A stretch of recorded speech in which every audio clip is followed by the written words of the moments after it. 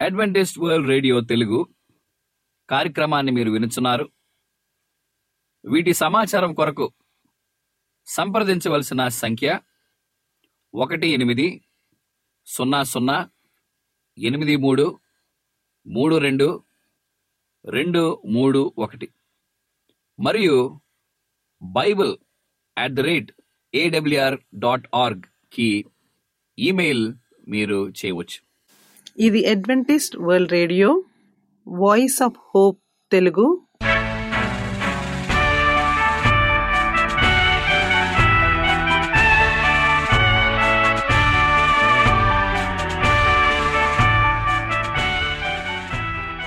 ప్రపంచమంతా క్రైస్తవ సందేశములు ప్రసారము చేయుచున్న అడ్వెంటిస్ట్ మీడియా కేంద్రము ఈ జీవన జ్యోతి కార్యక్రమమునకు ప్రేమపూర్వకముగా ఆహ్వానించుచున్నాము. ఈ జీవన జ్యోతి కార్యక్రమము ద్వారా మీరు చూపించుచున్న ప్రేమ లేఖ వ్రాయటం ద్వారా, SMS పంపటం ద్వారా తెలియపరచగలరు. అందు నిమిత్తం మేము కృతజ్ఞతలు మీ అందరికీ చెప్పుచున్నాము. ప్రియమైన సహోదరి సహోదరులకు, నేడు మేము ప్రచారము చేయుచున్న సుమధుర గీతాలను, ఆధ్యాత్మిక సందేశములు మరియు బైబిల్ ప్రవచనములు ప్రియమైన శ్రోతలకు ఈ కార్యక్రమము సుమధుర గీతముతో ప్రారంభించుచున్నాము.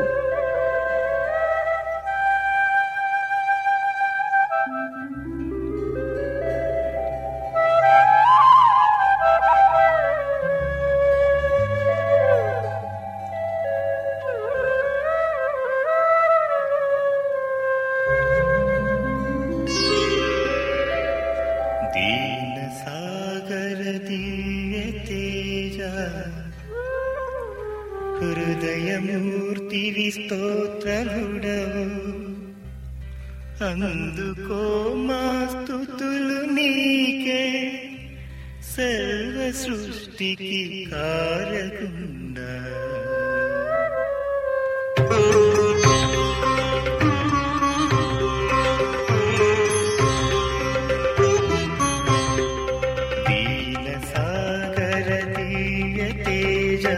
హృదయమూర్తివి స్తోత్రముడవు, అందుకో మా స్తుతులు నీకే, సర్వ సృష్టికి కారకుండా.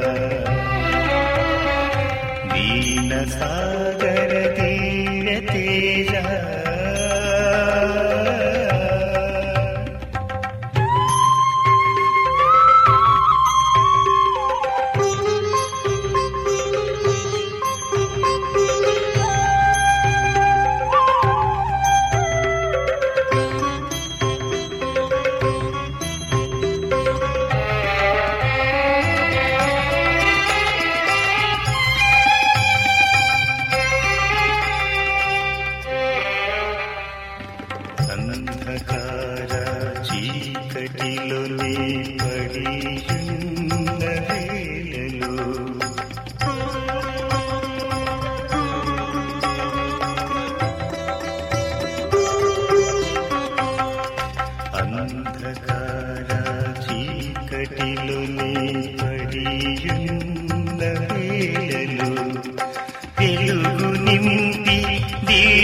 జ్యోతిగా చేసిన నా తేజుడా,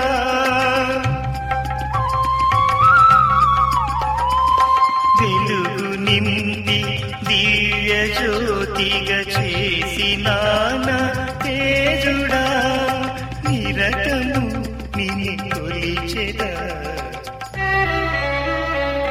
దీన సాగర దీన తేజ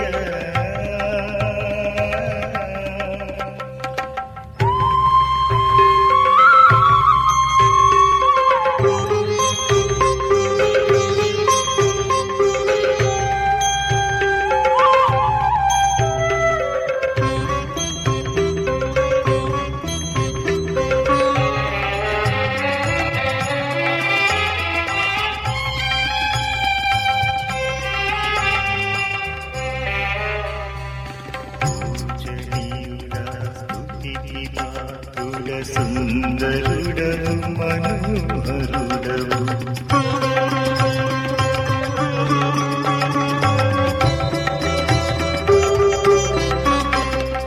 పూజనీయుడ స్తుతికి పాత్రుడ సుందరుడవు మనోహరుడవు ద్రాక్షరసము కన్న మధుర ప్రేమమయుడవు నీవేగా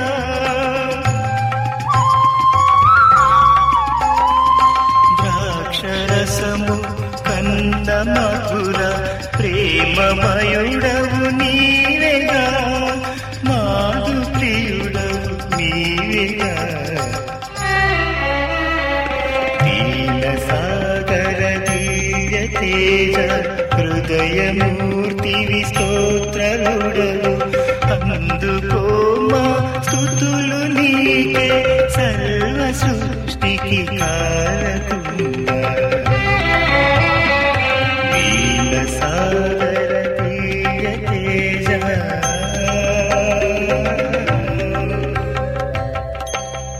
మా చిరునామా Adventist World Radio, Jeevan Jyoti, post box 1446, Poona 411037. Mobile number 9398344406, Maharashtra, India. Email CHRICHARDJOHN@gmail.com. CDE number 00080040017003.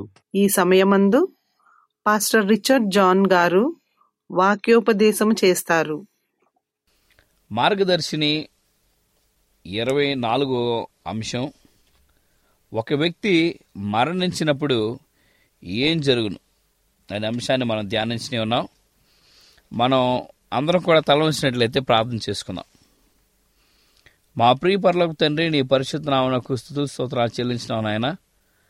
గడిచిన దినమంతా కూడా మీరు మమ్మల్ని కాచి కాపాడి నడిపించి ఉన్నారు. ఈ దినము తండ్రి నీ యొక్క వాక్యాన్ని మేము ధ్యానించినట్టుగా నీ కృప మాకు అనుగ్రహించమని, నీ శక్తితో మీరు మమ్మల్ని బలపరిచి నడిపించి ఆయుక్తపరచమని యేసుక్రీస్తు నామమున మేము ప్రార్థన చేసినాం తండ్రి, ఆమెన్. ఒక చంటి బిడ్డ మరణించడం అంటే ఏమిటి అని అడిగితే మనకు ఏమి చెప్పాలో అర్థం కాదు. మనం ప్రేమిస్తున్న వారు మరణించడం గురించి మాట్లాడాలన్నా, అసలు దాని గురించి ఆలోచించాలని మనకి చాలా ఇబ్బందిగా అనిపిస్తుంది. ప్రతి చోట ప్రజలకు ఉమ్మడి శత్రువు మరణం. మరణం గురించిన సంక్లిష్ట ప్రశ్నలకు జవాబులేమిటి? మరణించిన తర్వాత జీవితం ఉంటుందా? మన మరణించిన ప్రియులను మనం మళ్ళీ చూస్తామా? ఈ ప్రసంగంలో మొదటి భాగం ఏమిటంటే భయపడకుండా మరణాన్ని ఎదుర్కోవడం. కొన్ని సందర్భాల్లో మనమందరము బహుశా ఒక స్నేహితుడు లేదా ప్రియులు మరణించిన వెంటనే జీవితం ముగింపును గురించిన ఆలోచనలు మనలను చుట్టుముట్టగానే అవి కడుపులో ఒక అగాధాన్ని మిగల్చడాన్ని, మనల్ని నలిగిపోయేటట్లు చేసే ఆ ఒంటరి భావమును కలిగించడాన్ని అనుభవిస్తాం.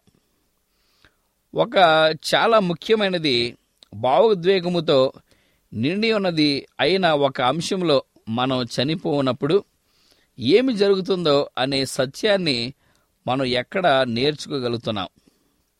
అదృష్టవశాత్తు జీవితకాలమంతయు మరణ భయము చేత దాస్యమునకు లోబడిన వారిని విడిపించుటకును, మరియు బైబిల్లో యేసు అంధకారమైన ఉపదేశాలను అందిస్తూ మరణం మరియు రాబోయే జీవితం గురించి మన ప్రశ్నలన్నిటికీ స్పష్టమైన సమాధానాలు అందిస్తున్నాడు.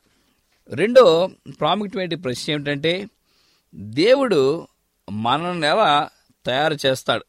మరణాన్ని గురించిన నిజ సత్యాన్ని బైబిల్లో నుండి అర్థం చేసుకోవడానికి మనం మొదటి నుండి ప్రారంభించి అసలు సృష్టికర్త మనల్ని ఎలా తయారు చేస్తాడో చూద్దాం. ఆదికాండం 2వ అధ్యాయం 7వ వచనంలో దేవుడని యెహోవా నేల మట్టిని ఆదాముతో నరుని చేసి నిర్మించి వాని నాసికా రంధ్రంలో జీవవాయు ఊదగా నరుడు జీవాత్మయ్యాడు. అనగా సృష్టి వద్ద దేవుడు ఆదామును నేలమట్టితో నిర్మించాడు. ఆలోచించడానికి సిద్ధంగా ఉన్న మెదడును అతడు కలిగి ఉన్నాడు. ప్రవహించడానికి సిద్ధంగా ఉన్న రక్తాన్ని అతడు కలిగి ఉన్నాడు. దేవుడు యెహోవా వాని నాసిక రంధ్రంలో జీవవాయును ఊదగా అతడు జీవాత్మ అయ్యాడు. జాగ్రత్తగా గమనించండి, ఆదాము ప్రాణమును అందుకున్నాడని బైబిల్ చెప్పడం లేదు. బదులుగా నరుడు జీవాత్మాయను అని చెప్పబడుతుంది. దేవుడిని యెహోవా ఆదాములోనికి జీవవాయువు ఊదినప్పుడు దేవునిలో నుండి జీవం ప్రవహించటం మొదలుపెట్టింది. శరీరం మరియు జీవవాయువుల కలయిక ఆదాము తయారు చేసింది. ఒక జీవిగా, ఒక జీవం కల ప్రాణిగా. కాబట్టి మనం మానవ సమీకరణాన్ని ఇలాగా రాయవచ్చు: నేల మన్ను మరియు జీవవాయువు ఒక జీవము కల ప్రాణం. జీవం లేని శరీరం మరియు దేవుని నుండి జీవవాయువు ఒక జీవించున్న ప్రాణి. మనలో ప్రతి ఒక్కరికి ఒక శరీరము మరియు ఆలోచించే మెదడు ఉంది. మనం శ్వాసించినంత వరకు మనం జీవించున్న వారినిగానే, ఒక జీవం కల ప్రాణిగానే ఉంటాం. మూడో ప్రాముఖ్యమైన విషయం ఏంటంటే, ఒక వ్యక్తి మరణిస్తే ఏమి జరుగుతుంది? మరణించినప్పుడు ఆదికాండం 2:7 వివరించిన సృష్టి ప్రక్రియ తిరోగమతం అవుతుంది. ప్రసంగి 12:7 మన్నైనది వెనకటి వలనే మరలా భూమికి చేరును. ఆత్మ జీవవాయువు దాన్ని దయచేసిన దేవుని వద్దకు మరలా పోవును. బైబిల్ తరచు హిబ్రీ పదాలైన ఊపిరి మరియు ఆత్మలను ఒక దానిని స్థానంలో ఒకదానిని ఉపయోగిస్తుంటూ ఉంటుంది. ప్రజలు మరణించినప్పుడు వారి శరీరము మన్నుగా మారిపోతుంది మరియు ఆత్మ జీవవాయువు దాని మూల స్థానమైన దేవుని వద్దకు తిరిగి వెళ్ళిపోతుంది. కానీ ప్రాణానికి ఏమి జరుగుతుంది? యెహెజ్కేలు 18:3-4 నా జీవము తోడు మనుష్యులందరూ నా వశములో ఉన్నారు. తండ్రులేమి కుమారులేమి అందరూ నా వశములో ఉన్నారు.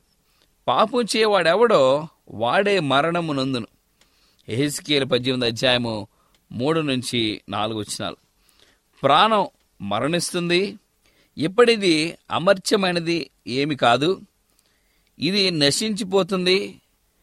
దేవుడు మనలను తయారు చేసినప్పుడు మనం ఆదికాండం 2:7 రాబట్టిన సమీకరణ మరణము సంభవించినప్పుడు తనంతట తానే తిరుగు మనం అవుతాం. అనగా నేలమన్ను మరియు జీవవాయువు ఒక మాతృ ప్రాణం. జీవం లేని దేవుని నుండి వచ్చే ఊపిరి ఒక మృదు ప్రాణం. మరణం అంటే ప్రాణం యొక్క అంతము. శరీరము మన్నులో కలిసిపోతుంది. జీవవాయువు తిరిగి దేవుని వద్దకు వెళ్ళిపోతుంది. మనం జీవం కలిగి ఉన్నప్పుడు జీవించున్న ప్రాణాలను, కానీ మరణించినప్పుడు మాత్రము మనం ఒక మృతదేహము, మృతు ప్రాణము, మృత్యులము. కాబట్టి మృతులు సృహను కలిగి ఉండారు. దేవుడు ఆయన మనకిచ్చిన జీవవాయువును వెనుకకు తీసుకున్నప్పుడు మన ప్రాణం మరణిస్తుంది. కానీ మన ఈ పాఠంలో తర్వాత అంశంలో క్రీస్తు ద్వారా మనకు నిరీక్షణ ఉన్నదని ఇక్కడ సూచిస్తున్నాం. 4వ అంశం ఏంటంటే, ఒక మరణించిన వ్యక్తి ఎంతవరకు తెలుసుకుంటూ ఉంటాడు. మరణం తర్వాత మెదడు కృషించిపోయి నేలలో కలిసిపోతుంది. అది దేనిని తెలుసుకోలేదు లేదా గుర్తుకు పెట్టుకోలేదు. మానవ భావోద్వేగాలను మరణం వద్ద ముగిసిపోతుంది. ప్రసంగి గ్రంథం 9:6 వారికి ప్రేమింపరు, పగపెట్టుకొనరు, అసూయపడరు. మృతులు స్పహూన కలిగి ఉంటారు. కాబట్టి జరిగేదేది వారికి తెలియదు. వారికి జీవించున్న వారితో ఇక ఏ సంబంధము లేదు. బ్రతికియుండు వారు తాము చత్తురని ఎరుగుదురు, అయితే చచ్చిన వారు ఏమియు ఎరుగురు. ప్రసంగి 9:5. నిజానికి మరణం అంటే ఒక కలలు లేని నిద్ర. బైబిల్ మరణాన్ని నిద్ర అని 54 సార్లు ప్రస్తావిస్తుంది. మరణం అనేది నిద్ర వంటిది అని యేసు బోధించారు. అతడు తన శిష్యులతో ఏమని చెప్పారంటే, యోహాను సువార్త 11:11-14 మన స్నేహితుడైన లాజరు నిద్రించుచున్నాడు, అతని మేలు కొలవ వెళ్ళుచున్నానని వారితో చెప్పగా శిష్యులు, ప్రభువా, అతడు నిద్రించుచున్నాడెలా, బాగుపడునని మీరు చెప్పుచున్నారు? అప్పుడు యేసు అతని మరణము గూర్చి ఆ మాట చెప్పును గాని వారు ఆయన నిద్ర విశ్రాంతిని గురించి చెప్పననుకొనిరి. కావున యేసు లాజరు చనిపోయినా నీ స్పష్టముగా వారితో చెప్పాను. యేసు అక్కడకు రాకముందు లాజరు మరణించి అప్పటికి 4 దినాలు గడిచాయి. కానీ యేసు అతడి సమాధి వద్దకు వెళ్ళినప్పుడు మనం నిద్రపోయిన వాళ్ళని ఎంత సులభంగా లేపుతామో దేవునికి మరణించిన వారిని తిరిగి లేపడం అంతే సులభం అని యేసు నిరూపించాడు. మనల్ని విడిచి మరణించిన ప్రియులు నిద్రిస్తున్నారు అని, ప్రశాంతంగా విశ్రమిస్తున్నారని తెలుసుకోవటం గొప్ప ఆదరణను అందిస్తూ ఉన్నాయి. మనం కూడా ఒక రోజున ప్రయాణించవలసిన మరణ సాగరంలో ఒక నెమ్మదితో కూడిన ప్రశాంతకరమైన నిద్ర. ఈ అంశంలో 5వ మాట ఏమిటంటే, మరణంలో నిద్రిస్తున్న వారిని దేవుడు మరిచిపోతాడా? మరణపు నిద్రతోటే అంతా అయిపోతుంది. సమాధి వద్ద యేసు లాజరును సహోదరి ఆయన మార్తతో ఇలా చెప్పాడు. యోహాను సువార్త 11:20 పునరుద్ధానమును జీవమును నేనే, నాయందు విశ్వాసం ఉంచువాడు చనిపోయినను బ్రతుకును. క్రీస్తునందు మరణించిన వారు సమాధిలో నిద్రించరు, కానీ వారికి ఇంకనూ ఒక ప్రకాశమయమైన భవిష్యత్తు కలదు. మన తల మీదనున్న ప్రతి వెంట్రుకని లెక్కించువాడు, మనలను తన అరచేతితో చిక్కుకునివాడు మనలను మర్చిపోడు. మనం మరణించి మట్టికి చేరవచ్చేమో, కానీ మన వ్యక్తిత్వపు సంగతులను దేవుడు మనసులో స్పష్టంగా ఉండిపోతాయి. ఇంకా యేసు వచ్చినప్పుడు ఆయన నీతిమంతులైన మృతులను లాజరును తాను లేపినట్లుగానే వారి నిద్ర నుండి లేపును. ఇక్కడ 1 దశలో రాసిన పత్రిక 4:13 మరియు 16-18 సహోదరులారా, నిరీక్షణ లేని ఇతరుల వలె మీరు దుఃఖపడకుండా నిమిత్తం నిద్రించుచున్న వారిని గూర్చి మీకు తెలియకొనడం మాకిష్టం లేదు. ఆర్భాటముతోనూ ప్రధాన శబ్దంతోనూ దేవుని బోరతోనూ పరలోకము నుండి ప్రభు దిగి వచ్చును. క్రీస్తు నందుండి మృతులైన వారు మొదట లేతురు. ఆ మీదట సజీవులమే నిలిచిండు మనము వారితో కూడా ఏకముగా ప్రభువుని ఎదుర్కొనుటకు ఆకాశ మండలమునకును మేఘముల మీద కొనుపోబడదుము. కాగా మనము సదాకాలము ప్రభువుతో కూడా ఉందుము. కాబట్టి మీరు ఈ మాటల చేత ఒకరినొకడు ఆదరించుకొనిడి. పునరుద్ధారణ దినమున మరణము సాగరమును ఒక సంతృప్తి విశ్రాంతి వలె అనిపిస్తుంది. సమయం గడుస్తున్నది, మృతులకు తెలియదు. క్రీస్తును తమ సొంత రక్షకునిగా అంగీకరించిన వారు భూమి మీదకి దిగివచ్చు ఆయన అద్భుతమైన స్వరముతో నిద్ర నుండి లేపబడుదురు. పునరుద్ధానమును గూర్చిన నిరీక్షణ ఒక తోడును కలిగి ఉంది. వారు కనుల నుండి ప్రతి బాష్ప బిందువును తుడిచివేసి పరలోక గృహం యొక్క నిరీక్షణ, మరణం ఇక ఉండదు, దుఃఖమైనప్పుడు ఏడుపైన వేదన ఇక ఉండదు. దేవుని ప్రేమించేవారు మరణము గురించి భయపడాల్సిన అవసరం లేదు. దీనికి మించి ఒక దేవునితో జీవితాన్ని సార్థకం చేసే ఒక నిత్యత్వం ఉంది. మరణం యొక్క తాళపు చెవులు యేసు వద్ద ఉన్నవి. ప్రకటన గ్రంథం 1:18 క్రీస్తు లేకుండా మరణం అనేది మర్మార్పుతో ముగింపబడే ఏక మార్గపు దారి వంటిది. కానీ క్రీస్తు కలిగి ఉంటే ఒక ప్రకాశమైన గొలిపే నిరీక్షణ మనము కలిగి ఉంటాము. సో ప్రిమిట్ వాళ్ళారా, మన యొక్క జీవిత విధానంలో ఏ విధంగా మరణం గురించి ఇక్కడ విభజించబడుతుందో ఒక విషయాన్ని మనము గమనించుకుంటూ ఉండాలి. ఇప్పుడు మనము చావులేని వారమా? దేవుడు ఆదాము అవ్వలను సృజించినప్పుడు వారు మార్చులుగా అనగా చావునకు లోనయ్యే వారుగా సృజింపబడ్డారు. దేవుని చిత్తానికి వారు విధేయులై ఉంటే వారన్నిటికీ మరణించి ఉండేవారు కాదు. కానీ వారు పాపము చేసినప్పుడు జీవించి ఉండే వారి హక్కును వారు కోల్పోయారు. అవిధేయత ద్వారా వారు మరణంలోకి లోనయ్యారు. పాపము సమస్త మానవ జీవితపై తన ప్రభావాన్ని చూపించింది. మనమందరము మరణానికి లోనైన మర్త్యత కలిగిన వారమై ఉన్నాం. రోమీయులకు రాసిన పత్రిక 5:12. మరియు మరణము తరువాత మానవ ప్రాణం యొక్క సృహ ఎరిగినది దాని మనుగడ సాగిస్తున్నదని తెలిపే ఏ చిన్న అంశము బైబిల్ నందు ప్రస్తావింపబడలేదు. ప్రాణము ఇప్పుడు అమర్త్యమైనదని అనగా మరణమునకు లోను కానిది అని బైబిల్ ఎన్నడూ ఒకసారి కూడా తెలియజేయలేదు. ప్రాణము, ఆత్మ మరియు శ్వాసలో కొరకు హిబ్రీ మరియు గ్రీకు హద్దుల బైబిల్లో 1700 సార్లు కనబడతాయి. కానీ మానవ ప్రాణము, ఆత్మ లేదా శ్వాసలను ఒక్కసారి కూడా అమర్త్యమైనవిగా తెలియజేయబడలేదు. ప్రస్తుత కాలమందు దేవుడు మాత్రమే అమర్త్యతను ధరించి ఉన్నాడు. దేవుడు మాత్రమే అమర్త్యుడు. ఈ జీవితంలో ప్రజలందరూ మరణానికి లోనయ్యేవారే అని బైబిల్లోని లేఖనాలు స్పష్టం చేస్తూ ఉన్నారు. మరణానికి లోనవటానికి కానీ ఏరు మరల వచ్చినప్పుడు మన స్వభావంలో పెనుమార్పులు చోటు చేసుకుంటాయి. 1 కొరింథీయులకు రాసిన పత్రిక 15:51-53 ఇదిగో మీకు ఒక మర్మము తెలుపుచున్నాను.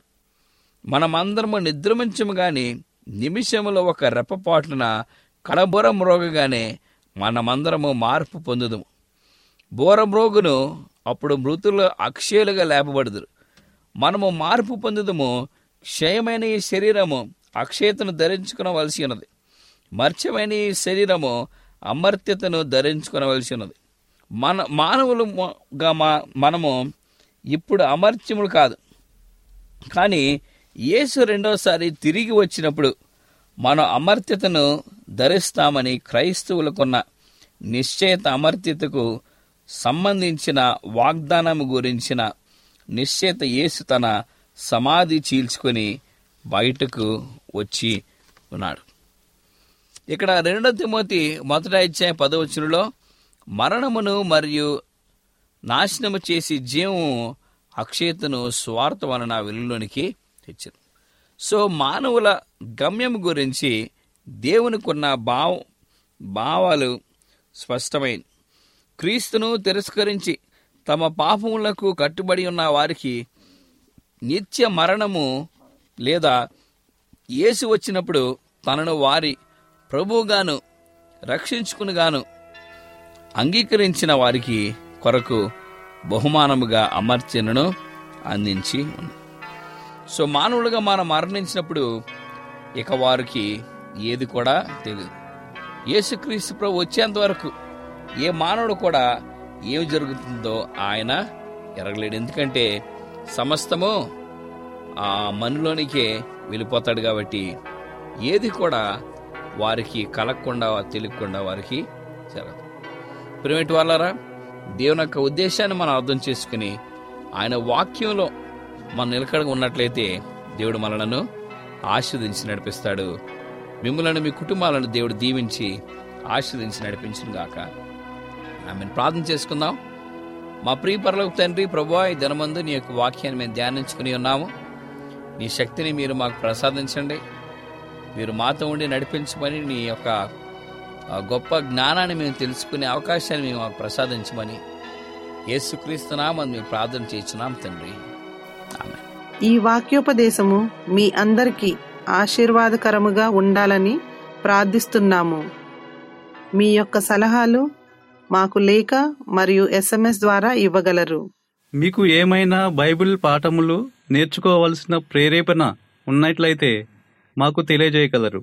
మీకు ప్రార్థన అవసరతలు ఉన్నట్లయితే మాకు వాట్సాప్, SMS ద్వారా తెలియపరచగలరు. మీ కొరకు ప్రార్థన చేయుచున్నాము. ప్రియమైన విశ్వాసులారా, మా చిరునామా Adventist World Radio, Jeevan Jyoti, post box number 1446, Poona 411037, Maharashtra, India. Mobile number 9334440406. Email CHRICHARDJOHN@gmail.com. మరలా ఇదే సమయానికి ఇదే మీటర్ బ్యాండ్లో కలుద్దాం. అంతవరకు సెలవు. దేవుడు మిమ్ములను మీ కుటుంబాలను దీవించునుగాక.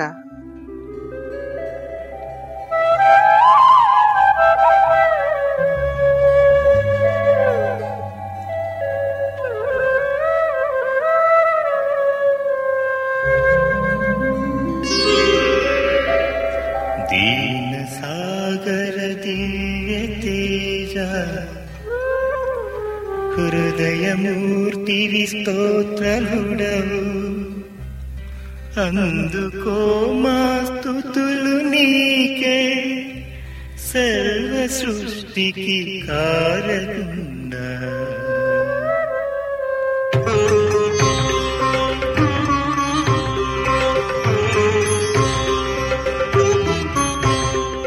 దీన సాగర దివ్య తేజ హృదయమూర్తి స్తోత్రముడవు అందుకో మా స్తుతులు నీకే సర్వ సృష్టికి కారకుండా.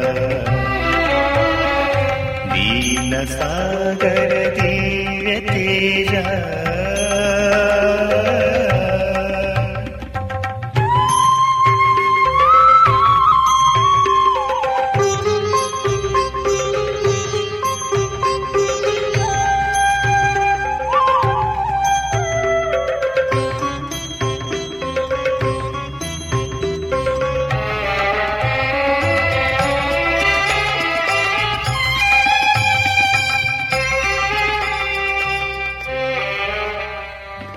అంధకార చీకటిలోనే పడియున్న వేళలో